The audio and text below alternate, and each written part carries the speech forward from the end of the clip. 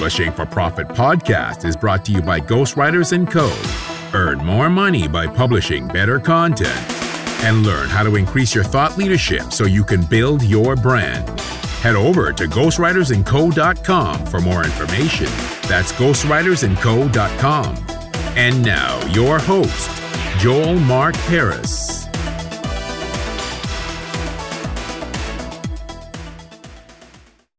Hello, and welcome to the Publishing for Profit podcast. This is your host, Joel Mark Harris. We are on episode number 13. It is lucky number 13. I can't believe we're already 13 episodes deep. So this episode, we have an amazing guest, Bosco Anthony.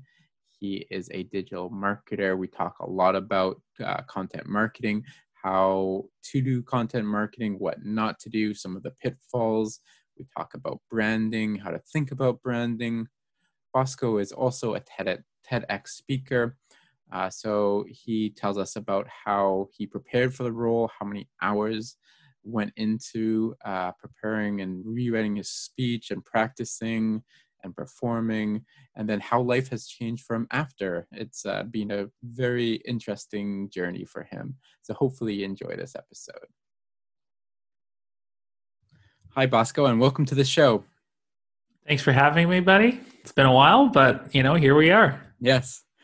So I want to start off. You were a part of a documentary, and it was called Our Beloved Country. Can you tell me what inspired you to participate in this documentary, what your role was, and I guess how far along are they in completion? So, I was, it's a good question. I was involved in a advisory board for a couple of people who I now call friends that were doing a lot of initiatives, charitable foundations and initiatives in East Africa, specifically in Kampala, Uganda. And they were doing what we call, a couple of missions down in Kampala, where they had some space, creative space for youth and young people in Kampala. And I was a digital advisor, helped them with their brand at one point, their websites, their digital representations. And they were basically wanting to feature some of the stories that they captured from Kampala, Uganda, and they wanted to create what we call a digital docuseries called Our Beloved Land. And so they had a idea to have this published and digitally publicized. And so we helped them with their narrative, their stories, and capture the message that they wanted to have. And we used it in different various formats. We used it as part of what we call a digital distribution strategy. So we had it on YouTube. We used it as part of a launch. We had people come together. We showed the movie out to friends and people as well. So we used it as a launch, but more importantly, we repurposed that content with the intention of support, donations, crowdfunding, and it was one of those strategies that was sort of grassroots. And, it's one of the many digital initiative storytelling concepts that I've been involved with in my career. It was a really good time. It was a really momentous occasion for them as a group to tell their story digitally. And, we've all matured our career. Some of them have gone to work for agencies. Others have gone back to Africa to do some more work. And it's one of the many different causes that I believe in and I've worked with over the time and period of my career before I moved to Australia. And it's one of those initiatives that make you feel good. Another one that I was involved in was the Ugly Christmas Sweater Party that you probably are aware of. You've seen things on social. And I sat on that board for 2 years, and in that 2 years we were able to generate over 5,000 pieces of content, micro content, videos, photography, and we were totally, able to revamp the brand and retell the story, which was important and amazing to do. And we went from one wish to granting 5 to 6 wishes. So most of the storytellings that you've seen that have been publicized really are for the common good and for a better purpose in life. And I feel like It's prepared us for where we are now in time, with the current sentiment that's going on around the world. I think Will Smith said it best. He said, racism has been going on for a while, but we're just capturing it now, and we're just, filming it and archiving it. So, I think we're going to see a lot of storytelling for different causes, for different initiative, for different voices. And I feel like, having been in the trenches, in the grassroots, all those years ago, it's allowing us now to understand what the craft of storytelling is, and the message and the purpose you get from that. I want to remind everybody too that one video sparked everything that you see right now. One digital video. I think that's a really important point, actually. Yeah. You're right. There's just one piece of content that was disseminated across the world, and now this whole movement has gained. The movement was there, for a while, right? But it's definitely gained some more traction, and so I think that, it's important to remember that it just takes one camera, to start something. Yeah, and it's a conversation that needs to happen. I think I wrote a piece on it because people were asking for my opinion and where I stood with it, and I shared it on Facebook, and I called it a tale of many narratives. And there's so many narratives going on. There's so many different lenses and viewpoints, and there's really no right or wrong in people's choices in the matter, because everyone's entitled to their own feelings, and everyone's entitled to how they want to process this and take from this. But I feel like, we have to go back to the roots, and we have to really honor the history of where we are and where we've come from. And, it's an amazing part of history that we will look back and always remember, and the conversation is happening, whether you choose to black out your comments or whether you choose to mute yourself. This conversation is happening, and we're in a historic time in history where digital storytelling and narratives are crafting it and coming from either a place of love or fear. So you mentioned a couple of initiatives that you've done. What are some things that you get excited about? What does it take for Bosco to say yes to a initiative? It has to align with my purpose. And I've been fortunate to find and discover my purpose at a very young age. I had a mentor when I was 19 that stayed with me through most of my 20s and my 30s. His name is David Reeve from Unleashed Culture. And David and I have worked together in various capacities. There's a kinship, there's a bond. He's like my second dad, my counsel, and vice versa. We've helped each other navigate through many channels. And so I established my purpose as empowering digital brands and leaving them better than I found them. And I have 4 values that feed and fuel that purpose. And so before I take on any client, not even just a cause, I have to, do an internal reflection and see if my values are aligned with the people that I'm working with. And I've made decisions based on that. I've said yes, I've said no, I've walked away, I've changed my mind based on that value and belief system. So what gets me excited every day is, am I living my purpose? Am I really living life by design? And it's one of the many reasons that, led me to where I am today. So I think my purpose and values really impact the decisions I make. So you recently moved to Australia in December. Can you tell me what went into that decision and your journey? You're just telling me that before we went on air that you had to get your business up and running again and kind of get yourself aligned and comfortable, I guess, in your new surroundings. So what prompted this decision? It's a good question. I think the choice to live life by design for many reasons, but I think there was an evolution of my career. There was an evolution of, where I was personally in life. and where I wanted to go. Everything from my own personal well-being, the relationships, friends, tribe, all of that stuff, evolved. And so Australia was calling for a few reasons.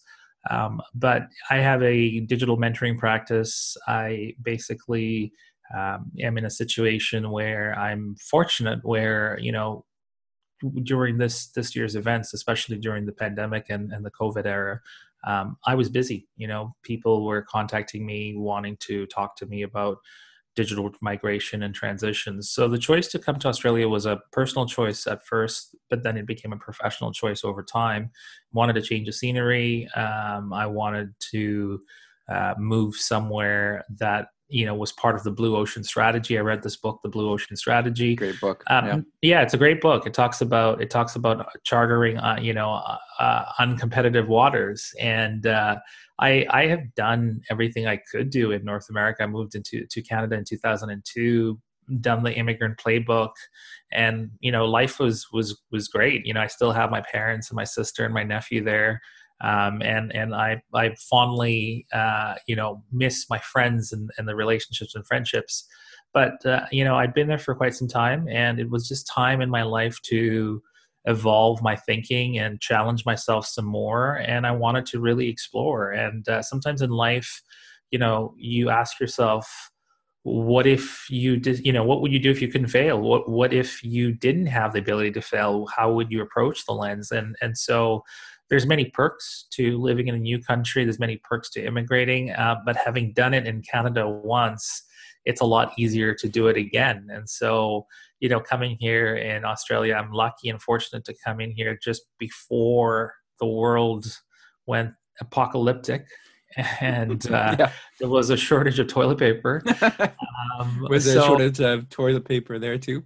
Oh, Joel, it was everywhere. I mean, there's the shortages of toilet paper in Tanzania, where I'm originally from. And so it was an interesting time, it was an interesting aspect and great learning experience. And I'm fortunate, I'm really fortunate and lucky to have an amazing tribe. And, I can say honestly that the best lesson my mom and a bunch of other people have ever taught me is no matter how bad you think you have it in this world, there's someone else that might have it even more and less unfortunate. So I'm thankful and I'm grateful. And I've learned a lot about myself. I've learned a lot about the world, learned a lot about business during this time. And it was just time for change. And I embraced it. And my values and belief system said, it's time to live life by design as opposed to default. And that's why I'm here. You've been in the digital marketing space for probably some time now. Can you tell me about your evolution to where you are now, and how did you get, from where you were to now? So I come from a computer engineering background. That was a lesson and course I had taken when I was in Tanzania, and my mom noticed that I had a talent for computers when I was at a very young age. Not just computer games, but I could do quite a bit when it came to networking and hacking into things, and I had what they call raw talent.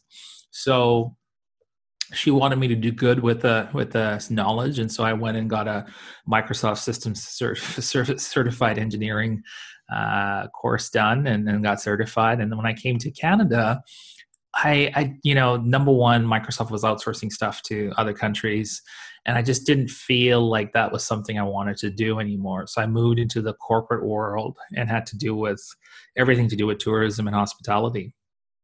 And I did that for 5 years. I started off in sales training and development, moved into corporate leadership, and I went to, do a lot of night schooling and a lot of accreditations, both, certified and through, e-universities. And after 5 years, I realized like I had done everything I needed to do in that industry. And I wanted more in life financially. I wanted more in life experience-wise. And I got headhunted to go work for the Internet Marketing Center. And that was where I got my digital marketing roots. If you talk to some of the service providers in Vancouver, a lot of them got their starting foundation from the Internet Marketing Center. And the Internet Marketing Center is sort of the original gangster of internet marketing. It was the pioneers of internet marketing. We were part of the Dan Kennedy era. We were part of the era of Corey Rudel and, Jay Abraham and Brian Tracy and Zig Ziglar. I mean, I can throw you names and spit rhymes from the internet marketing industry, right? Yeah. And that's where I got my foundation. And the cool thing was I was an affiliate manager, and then, working my way to directing over 6,000 super affiliates. And, I was reporting to a guy named Chris Reynolds, and really awesome guy. We had a lot of things in common, sports, and we had a lot of fun jiving together. And I learned, I just absorbed and learned from a lot of people there. And, I got on the seminar team, and I was working with some amazing speakers, Jason Bax and John Urig, who basically were traveling all over the US, the UK, Australia, and I really just absorbed everything I could from these guys. And, we were in Edmonton one day, and one of the speakers got sick, food poisoning, and I went up and did my part. It was either that or cancel the event. And so we all, pitched in, and I loved being on stage, and I loved, the feeling when I was on stage, and it was sort of an accidental speaker moment. And, and then I was like, I want to do more of this. I want to really learn more. And, went through that roller coaster ride, and it was amazing, traveling around the world. But, I got my grassroots from the Internet Marketing Center. And then when the recession hit, I went and built my own boutique agency, and I made every classical mistake you could make, every startup mistake you can make, and started from like humble beginnings. But I had some great context that I had built. I had some work for the first, 6 to 12 months, and I really just hustled. And, that allowed me to then meet some amazing vendors, grow my business, build a virtual agency. To date, we've done over 1,000 digital projects. And I've been fortunate to be involved in over 90 different marketing verticals. And then, I basically went from the agency world to the corporate gig sector, where I was, a digital strategist for many brands. And, I had some very loyal brands that I'd been part of. My longest service contract was about 11 years in the gaming industry. And I just finished that in December, and it was time for a completely different change in direction. So today I have a mentoring practice with 300 clients all over the world, and it's digital, virtual.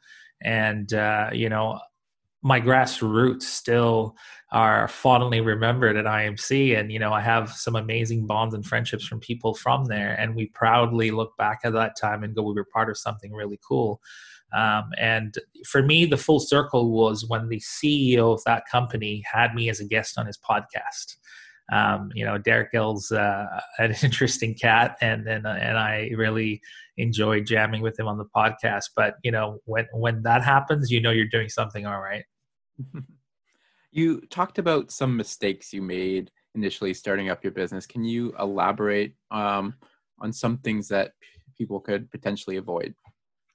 Yeah, so I'll give you a personal and a professional mistake. The professional mistake is trying to grow your brand on your own. There's only so much time in the day that you have, and for the listeners that are small business owners or you're doing it yourself, you can't really wear all those hats. And when I got into the business of myself, I realized that I was doing everything. I was doing sales, I was doing delivery, I was doing operations, and I had strengths in every single one of those areas. But also I had a ton of weaknesses because I didn't have much time to get things done. So the classical mistake you can make professionally is doing it all on your own. And so you've got to build your tribe.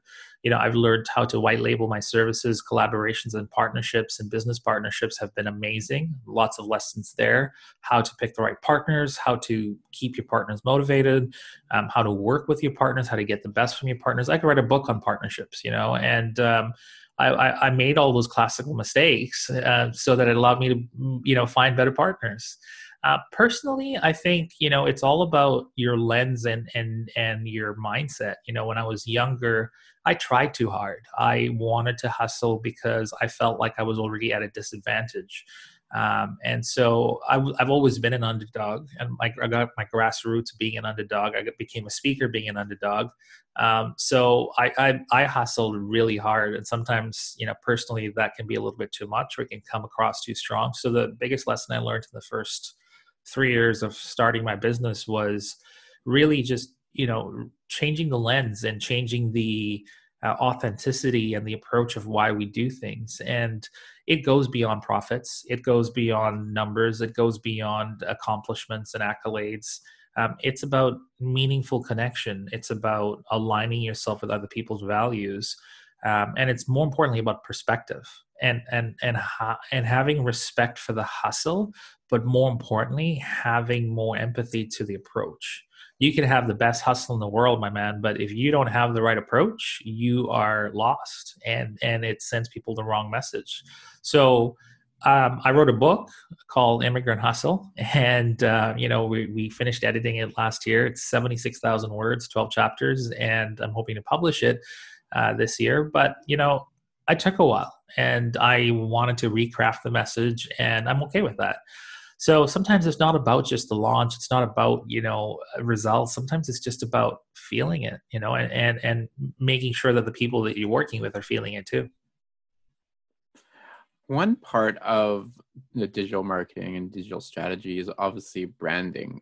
How do you think about branding, and how do you mentor people in branding? Branding is, it's a big beast. And I'm assuming you're talking about personal branding, but when we talk about branding, yeah. Well, let's start with personal branding. I think for personal branding, I think it comes down to storytelling, and it comes down to the passion, the purpose, and the values and beliefs, and then how do you transcribe that into the story? And with any brand, personal or professional or bigger brand, it really comes down to embracing the origin of your stories. And I had that situation happen to me where, I had to change the lens. I'm fortunate to have written a book and speak at a TEDx platform. And, I started writing the grassroots of what my talk was going to be and what my book was going to be. And I ran into a friend of mine who calls himself Dreama, and he is a storyteller. And he said to me, Bosco, you really need to get back to the roots of your story. You really need to go back to the origin. And he said, otherwise it's just a book. Otherwise it's just a talk. Otherwise it's just a keynote. You've got to really go back to the story to capture the audience in and give them permission to come in. And that piece of advice changed my life. It helped me craft a better TEDx talk than I could have ever imagined. It gave me the foundation to approach everything with a new lens. So for me, I would say personal branding is all about, crafting that story and inviting people to come in. And then it's about, transforming that content across different digital verticals and platforms and channels. So I really pay attention to the story side of things before I do anything else. So if somebody who doesn't know their story and hasn't thought about their story, what is a good place to start, and how should they think about their own story and use that for their own message? Good question. I'm not going to give you a conventional answer of promoting a software. I'm going to say you need to start with the heart, and you need to start with yourself and self-reflection. So I'm a big fan of introspection and reflection. And the questions that I ask myself is, who am I? What am I becoming? Where am I from? And so rather than, telling people to go to a certain place to figure out that story, I really want them to dig deep. I want to know the sentiment and the voice of the brand. And that comes from within, and I just had a really, really cool session yesterday with one of my clients in the yoga wellness space. And, he explained his logo. And, he said, this is why I created this logo. And it contains 3 elements, the elements of me, the elements of my clients, you, and the elements of us. And as soon as he said that, I was like, I got it. I got the story, and sometimes there's meaning to it. I've got a podcast that I'm going to be launching very soon, and it's going to be called the One Tribe Podcast. And I was working with a design team, and they said, "What's really important for you?" I said, "Well, I want to embrace my African roots, and I want to build a tribe." And, the logo came through, and, the logo is a podcast mic inside an African shield. It's original. It's my identity. And more importantly, it speaks to what I'm trying to build, is empowering conversations and build a strong digital community of people that are in a safe space, a creative space, and a space for people to nurture their talents and come together. And, it's not going to be a podcast about business or marketing or just those elements, because, those elements are great, but, it's about conversations. It's about life elements. It's about life alignment. It's about a bigger conversation than just business and marketing. And having been in business for so long, I don't come to a podcast with the intention of just spraying and praying on digital, elements. I like to really get outside the box and really not promote myself, because I feel like, when you've hustled as hard as I have, you've hustled so that everybody in the room knows your name at that point. And so, there comes a piece, an element where you want to look back and go, what's the legacy you're trying to build, and that's where I'm at. That's the space I'm at right now is what can I do of intention that can leave a digital footprint that's worthy. And okay, so for the research for this podcast, I came over a talk you did about content marketing versus context marketing. Can you talk a little bit about what that is, what the differences are between the two? Yeah, so content marketing is the elements to either promote your content or distribute your content in a marketing format. Context marketing is, what is the message off that content? What is the direction and the story and the visuals and the audibles, so that people can understand with clarity through the different mediums? Now, I feel you need to contextualize your content before you actually give away that content. And so I'm a big believer of contextualizing great content. But there's an X factor. And the X factor is this: your content and your storytelling is as good as your distribution, right? Your distribution is where your content strategy gains or fails.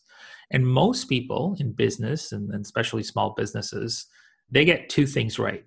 And those two things are, I'm going to take my content and I'm going to put it on all my social channels, and I'm going to create this organic traffic to my website, which is great. Those are the given rights that you've been given digitally. But there's 6 other elements that are the X factor when it comes to content distribution. There's paid media.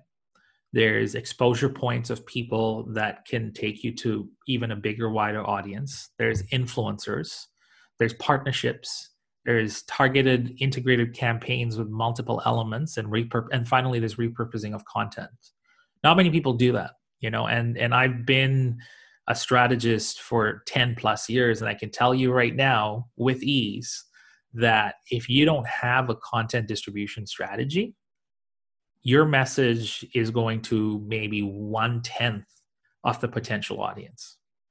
And a classic example is, my own work. I did a TEDx talk in 2016, and I've created this really strong organic strategy that I've had for the last 3 years. And it's one of my most successful personal content pieces that I have steadily promoted over the last 3 years.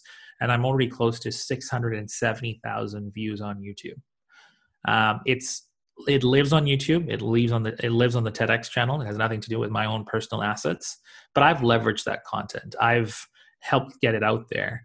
I've used a distribution strategy, and I'm still using a distribution strategy. And my personal goal is to get 1 million eyeballs organically, or through my own ways of getting eyeballs and intentions. But it's not a vanity stat for me. For me, it's about quality of traffic. Now, some of my speakers, paid for bots. Some of my speakers paid for fake traffic, for vanity stats. I don't believe in that. Not with the TEDx message. I had an intention and a meaning for it. So my strategy was build a speaker kit, digital and print, My strategy was target, institutions, speaker organizations, conferences and leverage that talk. And I used these 8 different pieces, except for paid media. I felt like I could do more organically without paid media. And I recognized that I could get to my number a lot quicker if I used paid media, but I chose not to. I made a personal promise to myself that I would get to 1 million views through my own means without a marketing budget. And in 3, I celebrated my 4-year anniversary for speaking at TEDx just recently. Yeah. Yeah. And I'm really close to 700,000 views, and my goal is to get to 1 million, and then I can shake my hands off and say I've done it. And so when it comes to content marketing, the X factor is distribution. I want to highlight 2 things you said there because I think they're really important. I don't want to gloss over them. One is that people seem to think that they just need to pump out content, new content, but they forget to mine the old content. And the second thing is that it doesn't have to be on your platform. It doesn't need to be something on your website. It could be a piece of content that's on another platform, on YouTube, for example. It's somebody else's channel, right? So I think those 2 things are super important too, in addition to what you said. For sure. It's a great observation, Joel. And I think you were involved, I think, in some elements for that event in my life. I did the content for that one. Yeah, and I remember you and I reaching out, and I think people heard of my brand because there was a bunch of people involved in the marketing. All of a sudden, they saw traffic and ticket sales, and a lot of people were using my affiliate promo during that event. And I think that's how you and I started talking as well. Yeah. And I learned 3 things. Number one is, the reason why that TEDx talk is still getting organic views is because we optimized that talk and we had some strong keywords. And I was able to create an inbound channel. My email address is on the description of that video. I can honestly say, with no bias, that I've managed to receive paid speaking events around the world through that YouTube talk, and it doesn't exist on my channel, but my email does. And so people reach me through that channel. People research me. I spoke for the Tourism Association of Utah, and here's a great story. I'm in Australia, and I get a call and a voicemail, and I get on a phone call, a Skype call, and I speak to the organizers of the tourism conference, and they asked me to come speak for them in Vernal, and it was awesome. It was a great experience. I didn't know anything about Utah, and I flew into Salt Lake City, and it was really cool. I got to go see the dinosaur parks, and I got to see the fossils because I didn't realize that Utah has a lot of archaeological fossils around that area, and a lot of dinosaurs bones and everything else. It was a really amazing trip, an amazing experience, and it came from someone watching that YouTube talk, and so it doesn't have to be on your channel. And I'm a student of that game. But more importantly, every day is launch day. Every day is promotion day. Every day is repurposing of content day. I can tell you right now that when I go into business meetings, when I go into podcasts, when I'm going and putting bids in for large contracts, I'm leveraging my TEDx talk that was done 4 years ago. I'm planning a new TEDx talk. I'm planning to go to other countries and do another TEDx talk. And the goal is to always create, but at the same time, always repurpose what you have and give it a different style, a different flavor, and I've been interviewed about, the experiences of TEDx in so many different contexts, what it was like to go in before it, how has it impacted my life after it, and so you can still rely on great content that you produce and repurpose it. So I wanted to get to your TEDx talk in a little bit, but first, I still want to keep on this content marketing train, sure, if I may. So what are some ways people fail at content marketing? How do people do it badly? I think personally, there's 3 key reasons why people fail. And the first one is ineffective planning. I think people are in a rat race to just produce content and they don't do it really well. And so, you need to have a content distribution strategy, and that requires planning. That requires, foresight and insight. And that's the first element. The second element is people, tend to go down the free route or go down the classical area of I'm just going to do it myself. You can't. This is a world that requires networks and an ecosystem of connections and partners. And the brands that I work with spend months to build relationships with even a PR database, to the point with Ugly Sweater Party, it took us months to build relationships. But then when we got it really done really well, the second year, everybody that we had built relationships with were already ready to go. So when it was time to promote and launch, we had a partnership base that was amazing. The Ugly Christmas Sweater Party has had over 6,000 mentions in PR in different formats. We were on the breakfast television. We did a lot of really cool things. We had a lot of partnerships as well. And that wasn't a one person doing, that was a team. So the second classical mistake is lack of resources and networks, and that's why they fail. And the third is, you got to hustle sometimes and add some money to make some more money. And, that requires a paid media budget. I'm not against it, because at the end of the day, we're in the era of paid media. And I was one of those guys that leveraged content marketing before advertising, before paid media. So it was even hard for me to adjust and go, we need to really change things. Now, some people will, come from a world of, well, before we tap into paid media, let's leverage our own networks. And that's great. I recommend it. But long term, you do more with paid media. And that's just the fact. That's the era that we're in right now. So you either embrace it or you don't. For solopreneurs like myself, how do you build a team to get that content out there and to leverage those partners?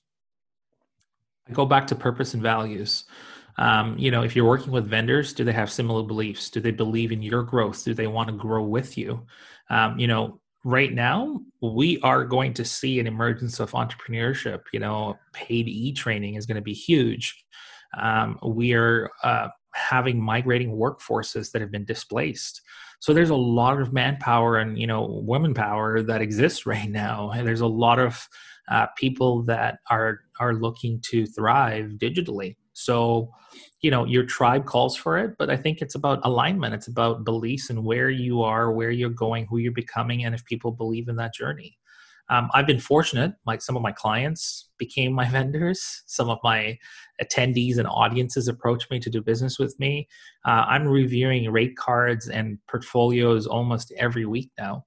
But I also, have done this for a long time. And, sometimes if you read the Blue Ocean Strategy, sometimes you have to go to the opportunity. Sometimes you have to go to other people that have networks and either work and white label yourself or be part of something. So it takes time. It's not an easy concept, but I think that, the universe does deliver some elements. You've also got to show up.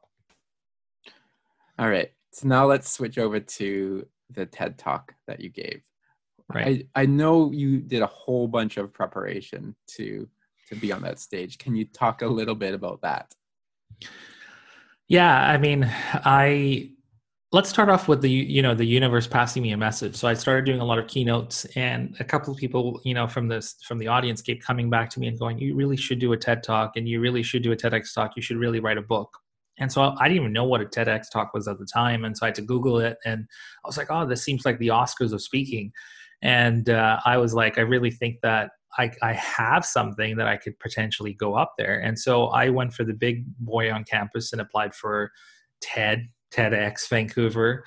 And, when I got to the TEDx Vancouver elements, I would always compete with like a final candidate that was, a bigger celebrity than my status at the time. So, I lost out to a journalist during the Arab Spring. I lost out to a captain for an MLS soccer team. And I kept going back to the organizers and going, is it my message? And they were like, listen, we need to sell tickets. That's the harsh reality of it. Mm-hmm. And so we are, sometimes bringing in celebrity speakers to sell those tickets. And I was, it was recommended for me to try TEDx Stanley Park. That was just moving to the Queen Elizabeth Theatre with a 2,000 person audience. And it turns out that I knew the guy that ran that space, a good friend of mine, Roger Killen. Yeah, everyone knows Roger. In Vancouver, yes, they do. Vancouver, yeah. Yeah, and he has one of the largest meetups in Vancouver, and so Roger and I had a conversation over coffee, and I was late for that meeting, and I got to say that, I was stuck in traffic, and good old Roger waited for me at a coffee shop. I was so apologetic, and we had this conversation, and Roger said, a critical element, like, look, I've seen you speak. You're a good digital speaker. I've seen the props. I've seen the videos, but this is nothing like that. This is a totally different ball game. You can't rely on anything. You are telling your story on a red dot for 15 to 18 minutes.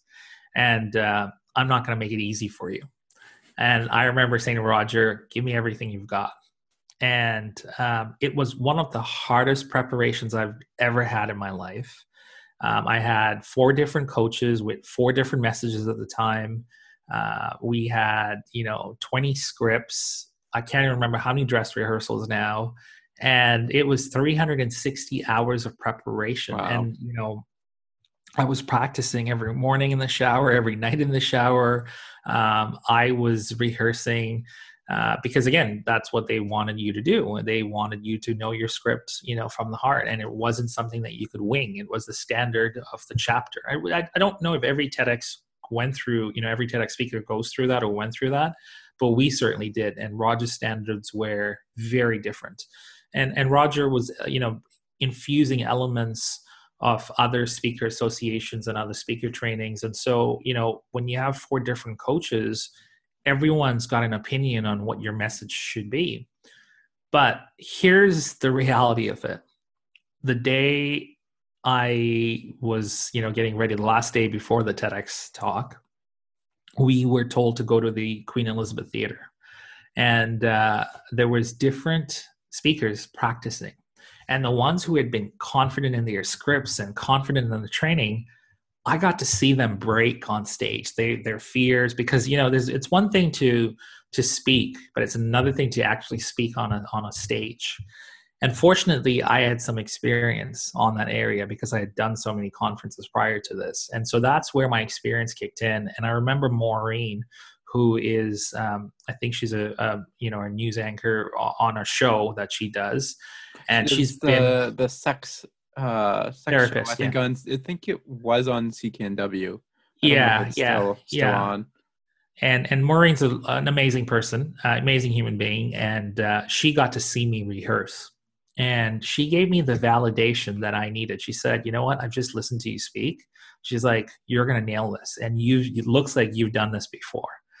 And that was validation for me. That was validation for me because someone in my speaker group heard me and said to me, you've got this, And I'll always be grateful. I don't know if I've ever had this conversation, Maureen, but I'll always be grateful for her validation because it came from a place of meaning and support and love. And I got to hear other speakers, and Maureen was one of those people that I knew would have a great talk. And, the ones that I thought were really confident were shaking and forgot their script and were nervous. And, I remember going to one of them and putting my arms around them and saying, it's going to be okay. And I remember saying, it's important for all of us to have this moment and to do it well. So it was important for all of us to nurture each other and really support each other. And I went home that night and I was really calm after that rehearsal. I was really happy. I was really accomplished because, I felt like I was broken a few times before there. There was a times when I wanted to throw in the towel when you had 3 different coaches tear your script apart and give you 3 different areas of critique that are conflicting each other. I call my mentor, David, and go, David, I feel like just giving up. And David's like, dude, you got a few more weeks, just see it through. And David was my voice of reason. He was my compass. And I credit a lot of my elements to get there because of my tribe. So 20 minutes before I go up on stage, I look at my script and I go, this isn't my voice. And I take a pencil and I start changing things, and I was like, I'm not going to tell my coaches because this is my message. And as much as I'm very grateful for their, coaching. Some of the coaches were amazing. I learned a lot about body tonality, messaging, pacing, and speaking with clarity. But the one area that I felt I owed it to myself was how I wanted to craft my message. So I made some changes to the script 20 minutes before I went up on stage. And these were small little things that you see on the actual talk. And it's moments when I am playing with the audience. It's moments when I say things and the audience starts laughing. And it was a risk, but it was a risk that was well taken.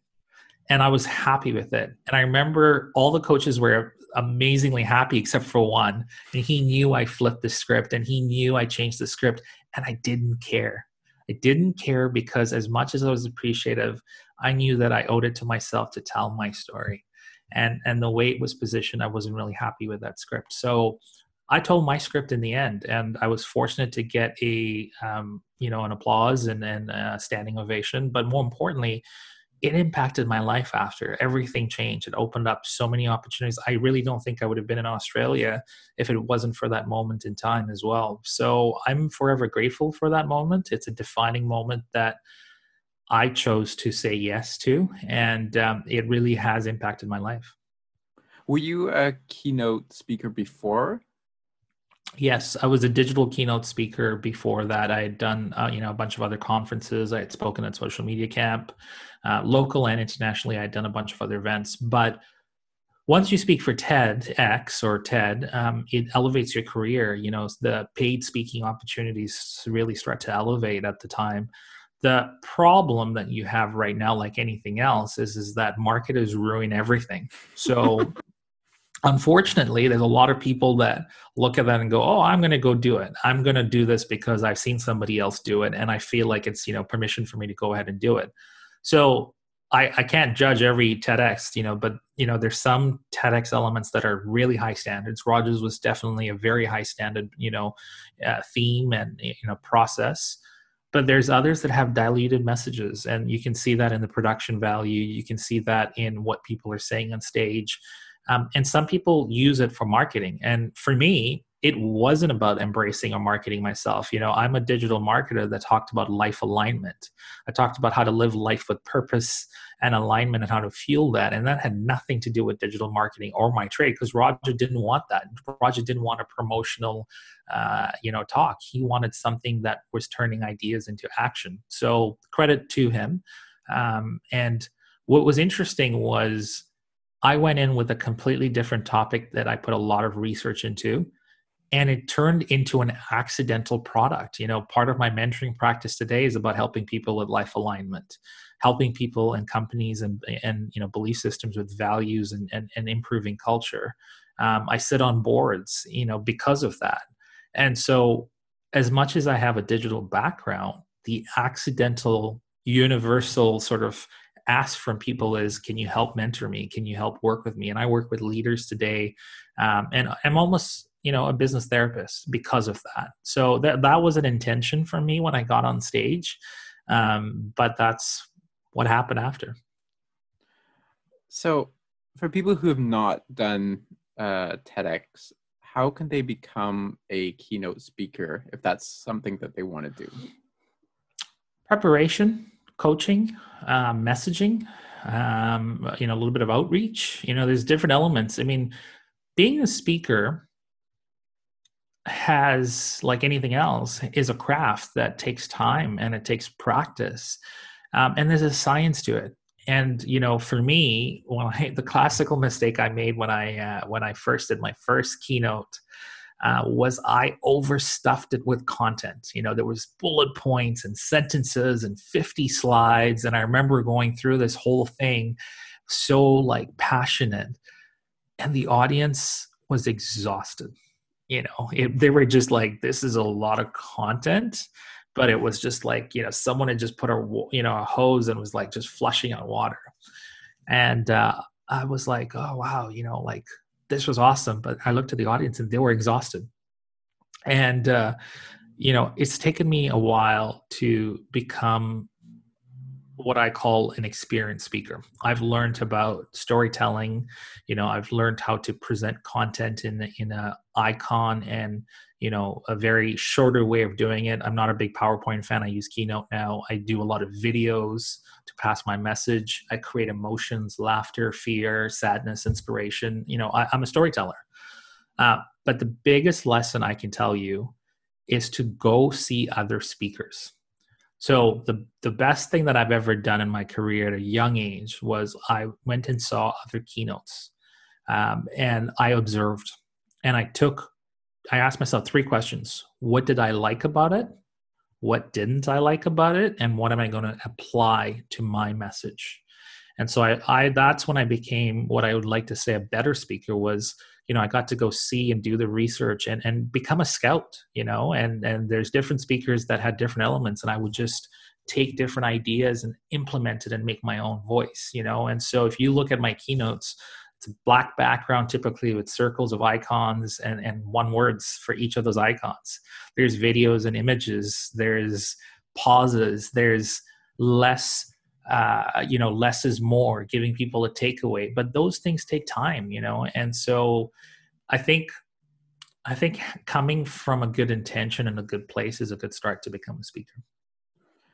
You talked about this a little bit, but I'm wondering if you can elaborate on how did the TEDx talk change your life and change the way, I guess, you experience things? How does someone's life change when they win an Oscar? How does someone's life change when they are publicly recognized? How does someone's life change when they win an award? It's an absolute privilege to speak for TEDx. And I know from the heart that people view you differently when they see, a TEDx talk that they believe in. And it's not just saying, hey, I'm a TEDx speaker, but it's actually having a good TEDx talk and something that, people like, you're going to have people that are going to troll you. You're going to have people that are going to have negative comments, and that's okay. I respond to every comment on YouTube on my talk, good or bad, unless I don't understand what the comment is. I feed the trolls, as they say, but I also compliment the complimenters, and I thank them. And the most powerful 2 words you can say to someone that gives you hate is thank you for watching. The thank you is basically the best thing you could say. So I think that professionally in my career was impacted because, people value the hard work. It's like saying you've written a book and publicized it. Sorry. It's when they see your message through different storytelling. So it gave me permission to embrace who I am. But more importantly, psychologically, it changed my hustle. My hustle became more strategic. My hustle became more leveraged. I play the long game, but it's no longer about proving myself. It's no longer about getting to a destination because, you are now at that area that you wanted to be in. And so you have to play a different space. And people are attracted when you have a detachable format. And I think that's the biggest lesson for most people in business today is, we read the Gary Vaynerchuk books, and we read, the Crush It books, and we read and watch these things about hustling till, no tomorrow. And we are inspired by the sales of Grant Cardone's messages. But here's the thing. It's important and it lasts for the first few years when you're starting out, but that's not how you play bigger in a bigger landscape. When you're dealing with corporate markets, when you're dealing with people who are already established, they don't care about the hustle. They want to see value, and it's about the value you bring to someone. So your lenses change. And for me, the TEDx talk has had so much impact professionally, but it's allowed me to go on this journey, and travel all around the world. And it's brought me to Australia, and it's changed my relationships and my tribe. It's evolved myself and my way of thinking. It's allowed me to sit on boards of advisory. Every aspect of my life has changed from this one moment. And, I genuinely meant this when I wrote this on my social channels, on May 28th, 4 years ago, my life changed. It was a defining moment. And there's this thing that says, when a defining moment comes knocking, it either defines you or you define it.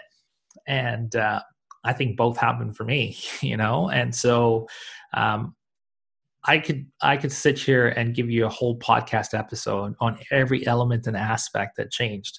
But I can tell you this with sincerity that it has definitely evolved me as a person. And so you mentioned that you're writing a book. Can you remind me of the name again? Yeah, so I've written the book. It's called Immigrant Hustle. It was I took a year to really line up the chapters. And if you're writing a book, the best thing to do is build a skeleton. So for me, it was the chapters. And then I basically edited it. Took another year for that. And I'm 37. Someone gave me validation to write the book at 30. On my 30th birthday, I got a card that said the most powerful and most interesting book you'll ever read is the one you write. And that's a friend of mine, Christine, who wrote that. And I decided to write the book. So, once things are stabilized and set up here, I think that there will be a moment in time where I will be making an announcement about the book being published. But it's done, and so the book's all about my immigrant experiences and business lessons from each of those experiences. And, it's 12 chapters, 76,000 words. And I've fallen in love and hated the writing and gone back to it, like every writer does. And I can honestly say I've done everything I need to do with the book. Can you tell us a little bit about your writing process and what does that look like? Creative space and embracing the creative time. So, for me, it's all about making the creative time. The key thing that people think about writing is, we have to first write this book and everything else. The key thing is you've got to create the space and energy for it. So I made a lot of mistakes, like picking the wrong time to write a book when I'm too tired. So know what time you're most creative, and getting to writing the book is the biggest challenge because most people procrastinate. Everybody's writing a book. But finding the time to actually do it and be creative and have the energy for it was the biggest lesson that I've learned. And for me, it was typically either in the mornings or in the evenings when I wasn't on my phone or on email. But mornings was when I had the most amount of energy. And what do you think about when you sit down at your desk to write? I look at my vision of what I'm trying to create, I look at the chapter outlines. And so, one chapter was on purpose. So I go back to the storytelling concepts, the origins, and then, I basically just, process through my brain what I want to talk about, what's the giveaways, what are the lessons, what are the experiences. And so, I really just get into it. I silence everything else and just focus on the writing. Is there one book that has influenced you? I know you talked about the Blue Ocean, maybe that's the book, but what book has influenced you the most in your life? I think I'm a reader and I read every day. And I have a collection of books. So it would be really unfair to say that one book has really impacted me. But I will tell you this. I started reading at a very young age. One of the first books I read was Treasure Island. By Robert Louis Stevenson or R.L.S. Stevenson, I guess is the way he calls it. And I was an adventurer because of the Jules Verne's books, The Journey to the Center of the Earth and 20,000 Leagues Under the Sea. I've read the book, watched the movie, taken the postcard, And so I'm not going to give you a business book because at the end of the day, I think those were the books that gave me permission to read, but more importantly, change my mindset to become a traveler and also be an adventurer as well. So I think those books are the ones that really gave me the grassroots of wanting to read and made me fall in love with reading. But I read everything, man. I just finished Dan Brown's Origin book, which was great. It was fiction. I'm just finishing up Tribe of Mentors. I'm the kind of guy that has 6 books on the go. They're placed strategically all over my apartment and place. And depending on the mood, that's what I do. Awesome. Well, Bosco, thank you so much for being on the show. I really appreciate you taking your time. Where can people reach out? Where can people find you? Thanks for having me, Joel. I really appreciate it. Everything is Bosco Anthony. I think I'm on the first 30 pages of Google. But if you want to find me socially through Facebook, Instagram, Twitter, Snapchat, everything is just at Bosco Anthony. And on the TEDx channel, as I learned, yes. Yes, absolutely. Well, thank you so much, Bosco. And yeah, again, thank you for being on the show, and we'll talk soon. Appreciate it, man. Stay safe. Thank you for listening to Publishing for Profit. Please like and subscribe on iTunes, Spotify, or wherever you get your podcasts.